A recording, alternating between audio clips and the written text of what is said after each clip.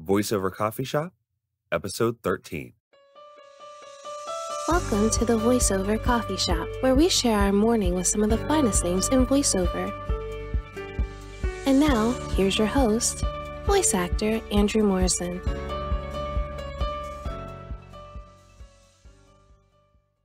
Hi there. My name is Andrew Morrison, and welcome to the VoiceOver Coffee Shop, where we start our day with some of the finest names in voiceover. If you'd like to know more about me, feel free to visit my personal website at www.voicebard.com. In this episode, we have coffee with my dear friend, Bob Bergen. Bob is the embodiment of a voiceaholic, with multiple Emmy nominations for outstanding voiceover work. He's best known for his roles as Porky Pig, No Face, Bucky the Winter Soldier, and has worked in ADR, promo, American animation, and more. In this episode, we talk about how to really audition in voiceover, how to address social media in your career, specifics to agent submissions, auditioning while traveling, being the best voiceover talent, and staying euphoric behind the mic. Hey, so Bob. you're talking about me? Is that me? Holy crap. I was like, who's, is it Rob Paulson? Who is it? So how do you take your coffee? That's a great question. Well, first of all, let's do this. And what time do you take your coffee? I will cheers. Now this is Death Wish coffee. All right. I don't know if I'll have to take a sip. Very familiar. Death Wish coffee is, and I do enjoy my caffeine. I used to drink my coffee black. Mm-hmm. And then I got into eating keto, which is high fat, low carb, moderate protein. I'm familiar. And I started putting heavy cream in my coffee because I had trouble finding ways to get enough fat in my diet, which people are watching this going, enough fat in your diet? That's a foreign language. But yeah, keto was very good to me. So I now drink my coffee with a splash of cream. So are you doing the bulletproof coffee as well? No, because I don't like the taste of butter. Okay. I don't like the taste of dairy. So, butter, cheese, yogurt, all that stuff, I just don't like it. Ice cream I like, but I'm making homemade keto ice cream right now. I'm not eating, sugar. But the cream in my coffee, I don't taste that thing in dairy that I don't like. Mm-hmm. And I used to never like, I used to think a great dessert was cream and sugar in coffee. Mm-hmm. But I don't have sugar anymore. So I put cream in, long-winded story. I put cream in my coffee. Now you ask, when do I do coffee? So my coffee timer goes off about 4 or 5 a.m. Okay. Because I wake up 4 or 5 a.m. and my ritual is I pour coffee. I go into my office. I turn on my computer. I print up the morning scripts. I open up Twisted Wave. I push record and I start. And I finish my coffee when I'm done with my coffee. Oftentimes it's a whole pot. Before COVID, I would drink a pot of coffee and go to my first session and have coffee. So, but I have to stop by 11 or so in the morning, 10 or 11, because I will have trouble sleeping if I continue. I don't drink it throughout the day. Okay. Are most of those auditions coming from agencies or just, where are those? All of my auditions come from agents or from my voiceover agent. Yeah, I'm not on pay to play. And if somebody contacts me, hey, I'd like you to consider you for whatever, I pass them on to my agent. I don't take the audition myself. I don't negotiate myself. That's why I pay 10% for my agent so they can do all the dirty work. Gotcha. So when you are auditioning, because producers get like hundreds of auditions, what techniques have you learned over the years to help your auditions stand out? Well, I don't even know if it's to make my audition stand out. I just go in there and make solid choices and have fun. I don't really audition to get the job. I don't audition to please the person listening. I don't really give a damn about any of that. I go in there and I might even look at the specs and they're looking for what they're looking for. And I'm like, that ain't me. And if I'm going to get this or make an impression, here's how I'm going to do it. And there have been times where my agent has sent me auditions, and I'm going to make this up just because I can't think of anything else. But let's say the script says we're looking for a James Earl Jones type. And I'll call my agent and say, or email my agent and say, have you heard me talk? I don't sound like that. And she'll get back to me. Yeah, I know. I always like to send outside the box. They don't know what they want. That's why they're holding auditions. They could hire any number of really good deep voice actors without auditioning, but they're holding auditions. So make it your own. I do that with every audition. I just make it my own. I don't care if I book. In fact, when I do book, my first question to my agent is, did I read for this? Because once I've read for something and I send it, it's over.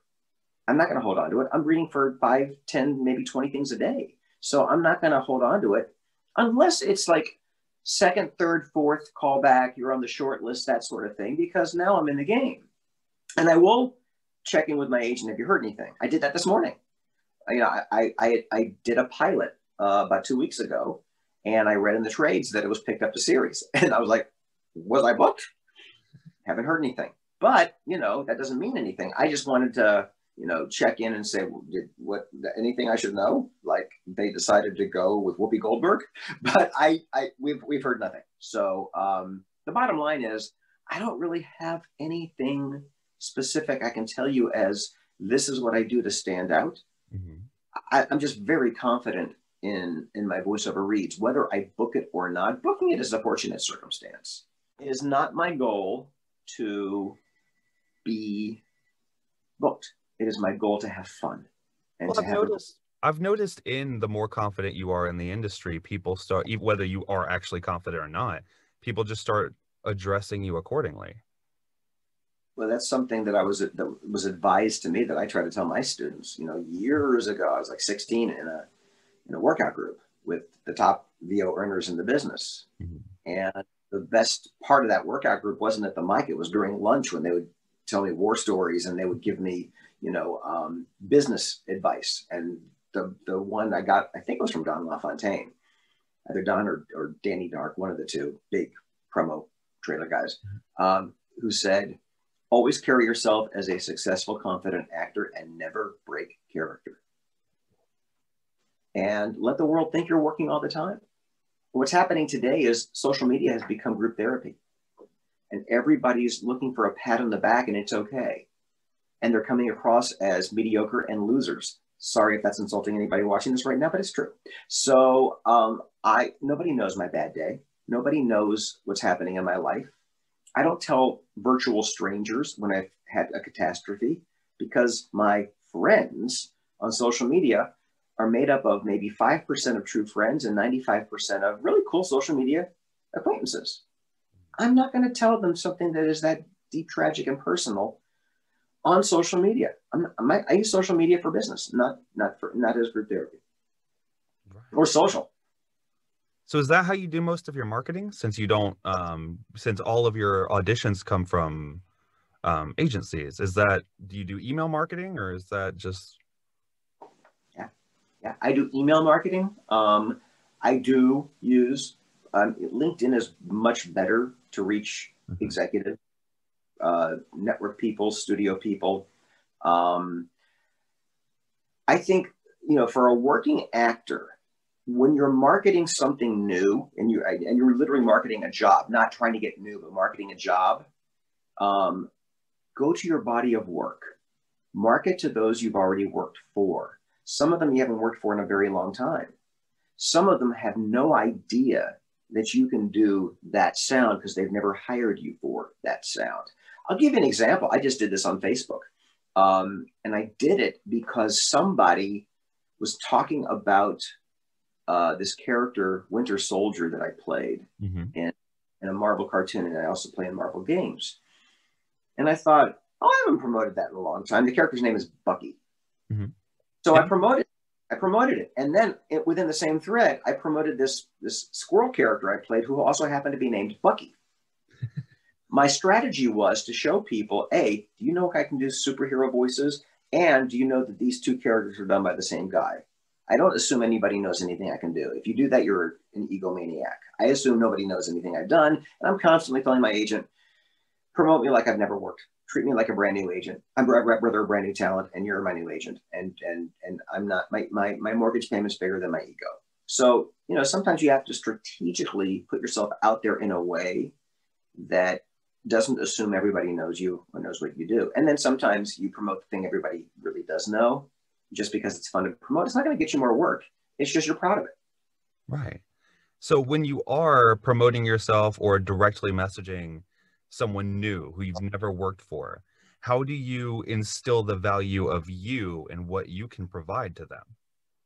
Well, first of all, there's always a purpose behind every marketing. It's not, I'd like to introduce myself. Here's my body of work. If you have something for me, that would be great. I always have a very specific and strategic purpose to reach out to. I don't just do it for the sake of doing it. About 3 or 4 weeks ago, I came up with an idea for a fairly new network to offer my services. And the first thing I did was I researched who the executives were, and I connected with them on LinkedIn, and they accepted it. And then I went to my agent and I said, here's my idea. Here are the executives. I don't know who's in charge of this department or this department, but maybe you can take it from here. And my agent got back to me and said, I work with these people all the time. Let me do an e-introduction. He did an introduction, and I've been in talks with 3 of the executives since, and they're very interested. But I didn't go after it with, if you have anything for me, let me know. I went after it with, I have a very specific idea where I think we can work together. And that's where I think people miss the boat. By the way, this is not voiceover business savvy. This is business savvy. Right. If you are a salesperson, if you're in medicine, if you are a financial planner, you're going to be specific in your business strategy. Well, most people aren't. And that most voice actors aren't.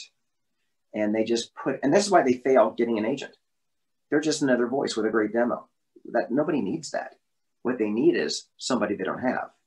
And all actors have to do is research who their talent is and make sure their demo doesn't reflect anything they hear.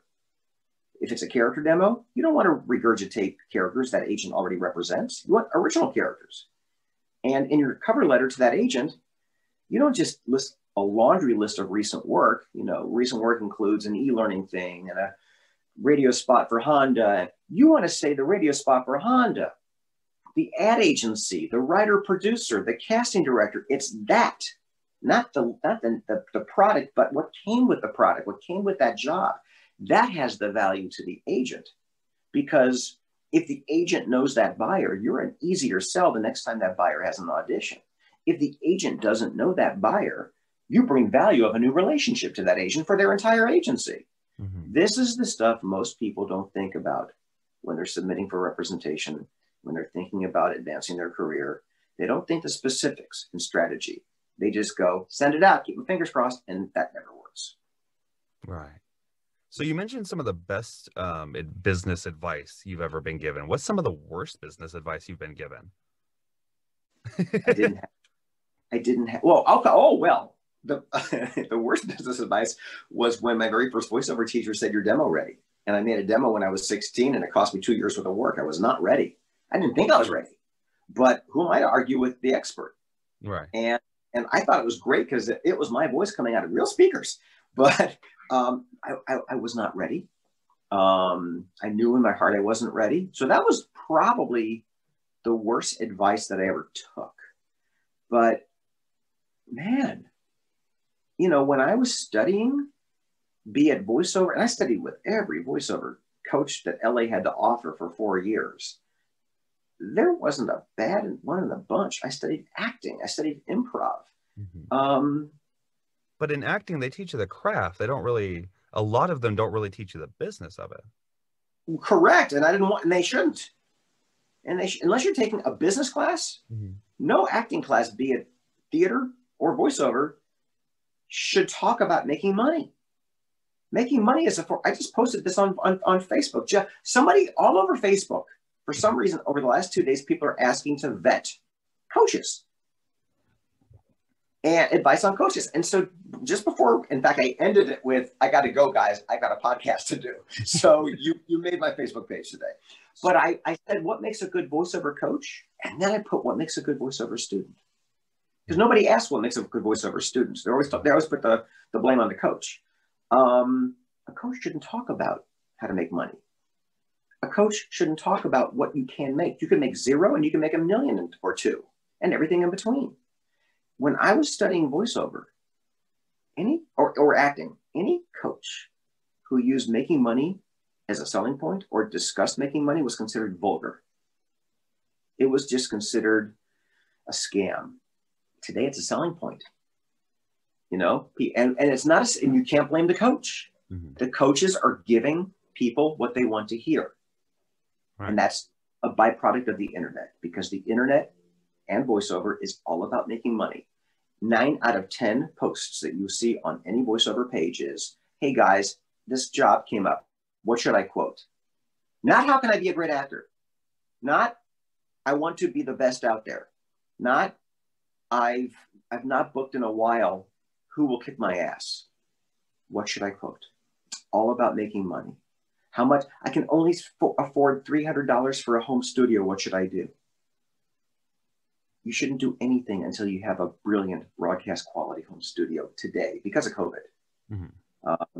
And people are looking for shortcuts. People are looking for cheap and fast. And when I was coming up in the business, people wanted to be the best. And you wanted to pursue professional voiceover professionally, which meant you had survival jobs. And when you worked as a professional actor, you got paid as a professional actor, which came with benefits and residuals and a pension. But today, because the voiceover industry is no longer in the major markets, people don't relate to that. And that's not a goal. People just want to make money. And that's why you see $50 jobs, because $50 is valuable to somebody, where it should pay $1,000 if it's union. For somebody making minimum wage, that $50, they just made the lottery. Gotcha. So in your voiceover classes being more towards the craft, what were some of the resources that did help you kind of build your brand along, like what comes with the Bob Bergen brand? I don't promote a brand. I don't have a brand. I don't care about a brand. I've seen people invest more money in their brand than they have in their craft. Right. I don't care about my brand. My brand it's in my work and it's on my demo. And I'm not going to invest in how do I rebrand myself. Right. I might invest in, damn, my promo reads are just not relevant today. What do I need to do? And I'll hire a coach and go, oh my God, I am so 1990s in my promo reads. I need to really just make it more relevant. But I've never thought of a brand. Not my thing. So as far as the acting side of it, what are some of the greatest advice that your previous acting coaches have given you? Wow, great question. Because it's so involved. I had so many years of study that it's all about the work and not the return. And when I say return, that could be a callback, that could be a booking, that could be a series pickup. Listen, dude, some of the moments in my career where I'm like, I think I want to throw in the towel, are my most successful times financially. And it usually happens in June or July, and I don't know why. It doesn't happen every year, but it tends to happen June or July. And a couple of years ago, I had a conversation with myself, and I was like, why? And this is great. Things are going well. It's because what was going well in the work I was doing was not satisfying. Because I have just as much satisfaction with a fun audition as I do working on a film all day at Disney. Mm-hmm. For me, the joy is in the doing. It's in the creating. I can remember my very first job in voiceover, which got me my SAG card, which was a Spider-Man cartoon in the 80s. And I was on cloud nine. It was great. Amazing Spider-Man and Friends, right? Spider-Man and His Amazing Friends. Spider-Man and His Amazing Friends. Gotcha. There you go. Gotcha. There you go. And I was still living with my parents because I was 18 years old. And a few weeks later, I go to get the mail, and there was this envelope with a little window with my name on it. And I opened up the envelope, and there's a check in there for me. It's got my name on it. I'm like, who the hell's sending me money? Oh my God, they pay you for this. Totally forgot you get paid for this. So going back to your question, what advice was I given by my coaches? Mm-hmm. I'm going to relate this to voiceover, but you can relate this to theater. You can relate this to film. You can relate this to improv. Right. In voiceover, get a high at the mic. Get a high at the mic. The mic should be the place where you're euphoric. Not getting paid for it, not necessarily even working. Because when you get the job, oftentimes they're going to peel back much of the creativity that got you that job. It was your commitment to choices and your commitment to your creativity that got you in the room. But you now have to please the director, the producer, the network executive, the writer, everybody else across the other side of the studio through the glass. And if that means, yeah, that was a brilliant callback, but this is what we want for the character now. Yeah, that's not as fun as it was in my booth at home, but that's okay. You're there. Your job at that point is to please. And certainly, even if it's a session or a job there, I'm like, that did not fulfill me creatively. I'm going to have a good time. Mm-hmm. And nobody in that session is going to know I'm not having a good time. I have done jobs where I did not have a good time. The antithesis of a good time, rare, but it happens, to where I will call my agent and say, I don't think I want to do that again. I think, yeah, if that comes out, if they want me again. And then there have been times where I'm like, you know what? Ask for like 10 grand because I don't want to do it again. And sometimes I'll say, I'm like, shit. And then I'll be like, ooh. But so, good acting coaches will make sure that what you're doing is coming from honesty. Mm-hmm. Good acting coaches, I'm a Meisner trained actor, mm-hmm. Which is acting is reacting, being truthful under imaginary circumstances, yada, yada. Mm-hmm.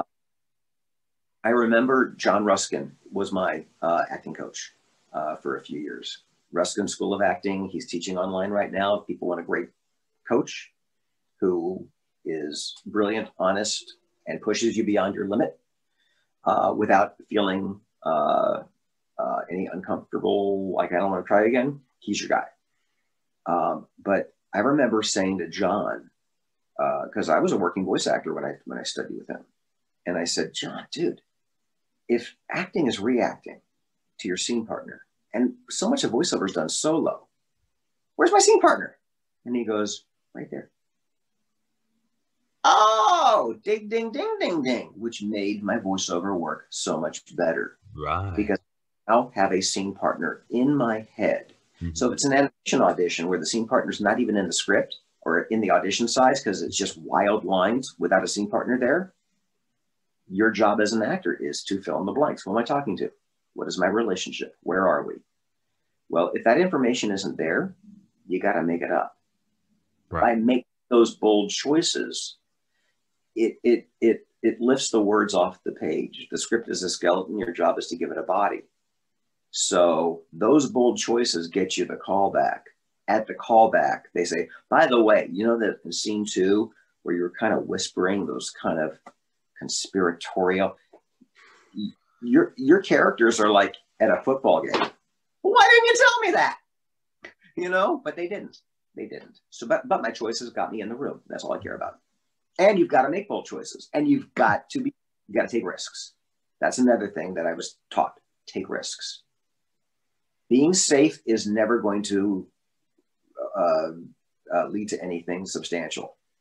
But if you take a risk creatively, sometimes you have to take a risk financially. Mm-hmm. Sometimes you take a risk geographically, but take a risk. Otherwise, you're going to play it safe, and there's no possibility for success without that risk.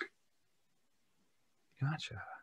So speaking of those bold choices and character development, I do have a character development about a specific animal in the room that's always with Bob Bergen. What was your character development behind No Face from Spirit Away? I had to throw you for a loop there. Wow, that's a good question. I booked No Face without an audition. Mm-hmm. Spirited Away was produced by Pixar. At least the English dub was produced by Pixar. Mhm. And I had done a lot of work for Pixar. And Nikki McGowan was the casting director for the incidental voices for Disney and Pixar. And she just called me in with a whole group of other actors to work on this film. And they had me in mind for this little frog. Okay. And as I'm up there doing the frog, the producers are like, at some point, this character No Face eats the frog and kind of takes on this kind of ghostly, gargantuan, disgusting characteristics morphing into a frog. So we think you should play this No Face character too. And my inspiration was literally watching the film and coming up with ideas. That's it. I wish I could have something more, Brando or Cagney that I connect with, but that's literally all it was. Gotcha. So, I mean, I know you enjoy, you're very, very proud of your work with Looney Tunes, but what are some of the other maybe, oh, I didn't know that was Bob Bergen sort of characters where you just, I mean, I know you in general get a high behind the mic, but just some where you're like, oh, that was good. That was fun. That resonated. That's satisfying for me, you mean? Mm-hmm. Oh, back in the 80s, it lasted 1 year, but it was the animated version of the Jim Henson show Fraggle Rock. And okay. it was because of John Semper and Cynthia Friedlob, who were the writer-producers. It was because of my fellow cast members. It was because it was literally just that perfect, magical moment of superb people to work with, really good material. And again, it was just a single season on NBC. Mm-hmm. That was one. There have been minor characters I've done that people take a liking to, and I enjoy doing it. Like that Bucky the Squirrel from The Emperor's New Groove was definitely one. I'm doing stuff right now that I can't talk about because of NDAs. But one is I can say it's for Disney, but I can't talk about what it is, and it's stuff I've done in the past. But the writing is so good, and the directors are so good, and you'll probably hear about it within the next 6 months, I'm guessing. Okay. But it is satisfying as a performer because it's so different from anything I do that is Looney Tunes or cartoony. I don't watch my work, by the way, that often. I'm watching all the Looney Tunes cartoons on HBO Max just because of the writing and the character design and the storyboards and the music, because it's like classic Looney. I'm watching as a fan, but I'm really not watching just go, ooh, let's look at me, aren't I good? Because I'm too critical of my work. But there's stuff I've done that I just have never seen. So I'll look at old work and I'll be like, man, I could have made a different character choice there. Or if I would have known what was going on, or if I knew they were going to cut it this way, I would have no, I do the same thing. Andrew, I've gone to screenings of like premieres, and I'm like, I would have made such a different choice. Or, see, they don't show you the whole script when you do a feature. They only show you the scenes you're in. Right. And oh my God, if I'd known that was the story, I'd have played that so different. Right. Or that's the take they used. That was my throwaway take. Right. Yeah, but I'm a control freak, and so it pains me to see something years after I've done it and not have the control. So it's easier to not watch. Gotcha. So what do you enjoy doing outside of the booth? Like, what keeps you grounded? Like what else do you enjoy? I mean, there is that high at the mic, but sometimes you need a step away. What is that for you?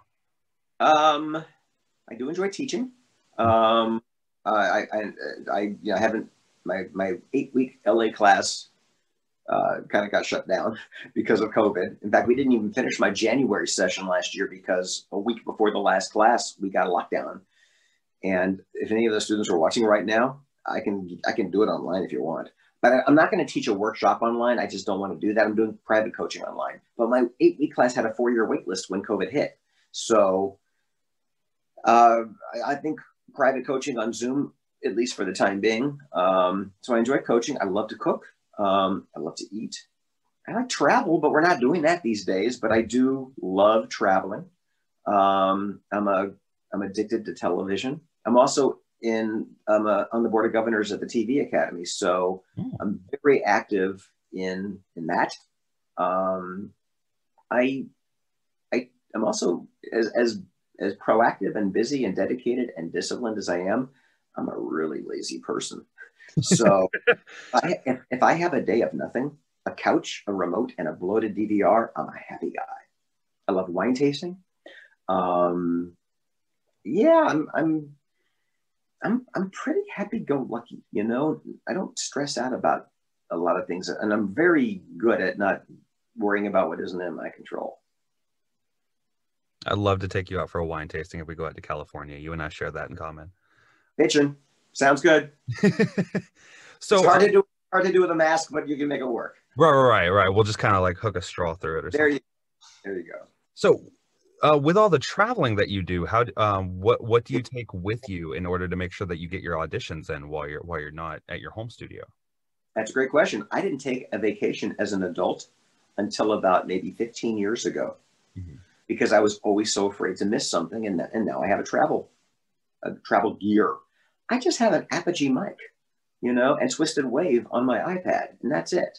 But I will tell you that one of the jobs I can't talk about, a couple of years ago, I was on vacation, like a little 3-day getaway in Santa Barbara at a beach resort, and get that, you know, call from my agent, last minute series audition. I'm like, no problem. And I opened up my bag and I was like, oh, I forgot the cords. So I called my agent, or I texted my agent, and I was like, hey, can this wait till first thing Monday? I'll be back Sunday and I can do this when I get home. Nope, hard deadline. So I literally held my iPad over my head, talked into the mic down here, and read it this way and booked it. And the moral of that story is, if you're a great actor, I'm not patting myself on the back, but my point is, good acting, good choices, solid commitment trumps how was the sound quality. And by the way, I did copy myself when I sent it to my agent. So when I got home, I listened to it on my good speakers. Sounded pretty good. So moral of that story is, send it in. I can't tell you how many times I'd be out and about and I'd pull over on the side of the road with my iPhone. And this needs to be in 20 minutes. Okay, here's how you're going to get it. So if you're in like a hotel room, for say, yeah, do you like set up blankets anywhere, or do you do anything? Whatever. Maybe not. I don't care. I've been on cruise ships. I've been in my stateroom on cruise ships, and I'm in the middle of a read, and all of a sudden you hear from the boat. Well, it's not live. It's not a live broadcast. Right. So you just edit that out, and I'm not looking for perfection in that sound quality. I'm looking to get it in so I can be competing. Right. So if you were to write a letter to yourself before you had started in voiceover, to young you, from now, what would that letter say? Follow your gut. It's going to work out. Yeah, that's it. Follow your gut. It's going to work, which is what I've always done anyway. Right. Gotcha. Okay. And you have a great rest of your day, buddy. You too, my friend. Take care. You too. Bye-bye. Bye. I really hope you enjoyed Bob talk about the joys of auditioning and the spark he gets in the creation process, as well as how he continues to grow and extend his reach to stay relevant in this amazing industry. If you'd like to know more about Bob, you can visit him at www.bobbergen.com. Thank you for listening, and I'll see you next time. Thank you for listening to the VoiceOver Coffee Shop. For more information on guests, new episodes, and more, be sure to visit www.vocoffeeshop.com.